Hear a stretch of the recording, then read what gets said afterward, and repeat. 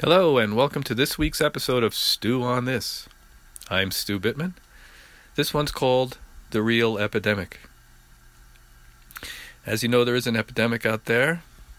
It's one that's affecting people's immune systems and causing people to shut down and causing disruptions with all kinds of things all over the world. I am not talking about the viral epidemic. I'm talking about the epidemic of fear.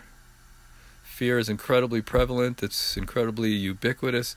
It's hard to get away from it. There is a lot of hysteria out there. And I'm not trying to get people more scared about the fear they may be experiencing and affect their immune systems even more.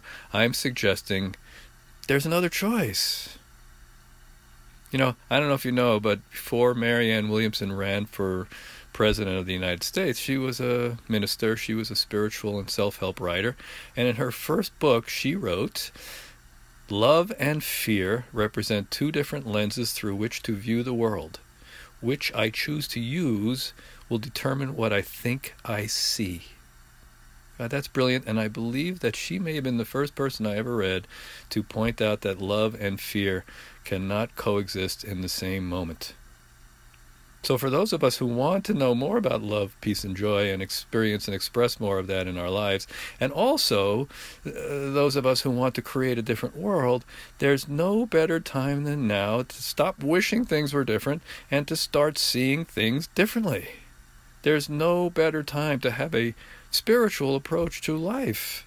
There's no better time to fill ourselves up, to lift ourselves up, to make regular deposits into our own more than enoughness.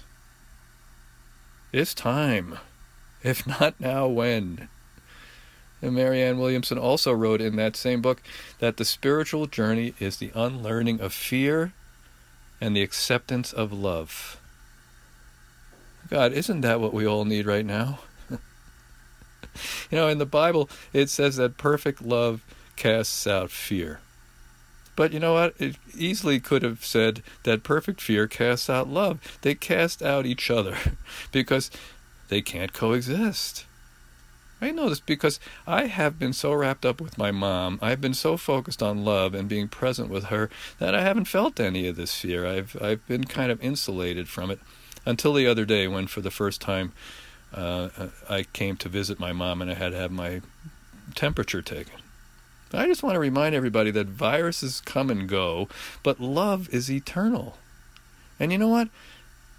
Perfect love casts out fear, and even imperfect love casts out fear. I think just being willing to turn our attention to love will help us find it, and and our brains can only handle one thing at a time, even though they're pretty good at switching from one to the other. So let's just decide right now to look for love in the face of fear, because you know what? It's there. And how do we do this? Well, same old thing. We practice. We have to practice these things. Practice drives it deeper into our awareness. You know, fear, the worst thing about it is it makes us dumb. It makes us forget what we believe, because we're only interested in survival. We're only wrapped up in emotion and memory, and we forget about all those beautiful things like oneness and wholeness and love. But when we practice finding love, when we practice looking for love, when we practice ways to get back to the island of peace in our soul, it drives it deeper again in our consciousness, so maybe we can find it when we happen to watch the news or glance at Facebook. You know, we're going to forget, but the more we practice, it's like every time we practice our finding our way back to the island of peace in our soul, back to love, it is like we leave a trail of breadcrumbs so the next time we can find it more quickly.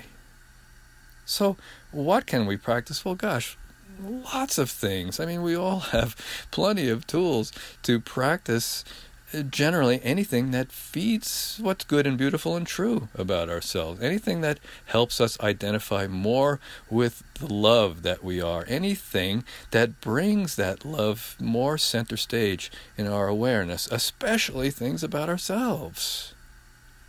So, it could be, again, affirming wholeness and oneness. It could be practicing gratitude. It could be simply looking for the good. It could be doing some kind of affirmative prayer or affirmations and denials. It could be meditating more. It certainly could be a lot more self-care. Again, this is the time to feed our souls, to nurture and strengthen that our own awareness of our power, of our strength. I mean, my gosh. Do you realize how many viruses you have killed in your entire lifetime? You are like a viral serial killer. I mean, 99.99% of the time, a virus that's not supposed to be in you shows up. You're out of here. There's no 3 strikes or anything. So, this is part of the truth that could set us free.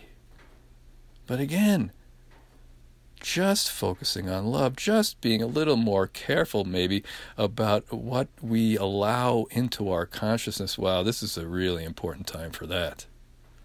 It's kind of hard to get away from the fearful information out there, but you know what? Congratulations, you're listening to my podcast. And that's probably a good way to balance it out. And there are a lot of podcasts out there. There's a lot of positive stuff out there, even on Facebook. We might have to look for it. And this is a really good time to be hanging out on positive groups on Facebook. To even, there was a publication in the United States called The Positive News. And it was wonderful. Unfortunately, I guess it didn't sell enough because I can't find it anymore. But there is a magazine that comes from the UK called The Positive News, and it's filled with stories about individuals and groups that are making a positive difference on this planet. We don't hear about those things, but they're happening. So let's look for that. Let's spend as much time, feeding our consciousness with information, that is good and beautiful and true. Or maybe it's a good time to start hanging out a little more with children or with family, or let's just not shut down. And you know what? There's a source of love-based positive input that we are always able to access. That is from right inside of ourselves. We could certainly all talk to ourselves with a little more love-based positive input. We could be more encouraging. We could be more affirming of our own power, our own strengths, our own resources. It's time to start building ourselves up instead of beating ourselves up, for sure. And this is something we can always work on, especially when we think there's nothing we can do. See, this is the worst thing about fear. It puts us in a mode where we feel we have to fix things all the time, and a lot of these things don't seem like they can be fixed. So where do we go then? We go to despair, we go to overwhelm, we go to all kinds of places that are nowhere in the vicinity of love. Yeah. And when we do happen to allow some fear in, I think it's safe to say we might call ourselves truth seekers, so maybe in that moment we can dive in a little deeper and see if we can find some truth or the truth behind a lot of this information, because, we don't get it all. So here's the deal. I mean, to me, the most important thing about choosing love over fear right now is even if there is some sort of crisis down the road with this virus, wouldn't we want to face it together? And wouldn't we want to face it with reason and rationality and open-mindedness and compassion and taking care of each other, instead of with panic and fear and suspicion of each other and all this self-interest, all this? I mean, there are people who are stealing masks from hospitals where they're probably really needed. Let's not shut down to this challenge. Let's rise up and keep shining our light with open hearts and compassion for each other. These practices are at least as important as wearing masks and using a lot of hand sanitizer. By the way, soap and water works better. So, you know what? I applaud you again for listening to something positive today, because I believe by doing that you've done more to help this other epidemic, this supposed epidemic, than by wearing a mask. Stew on that. And I'll see you next week.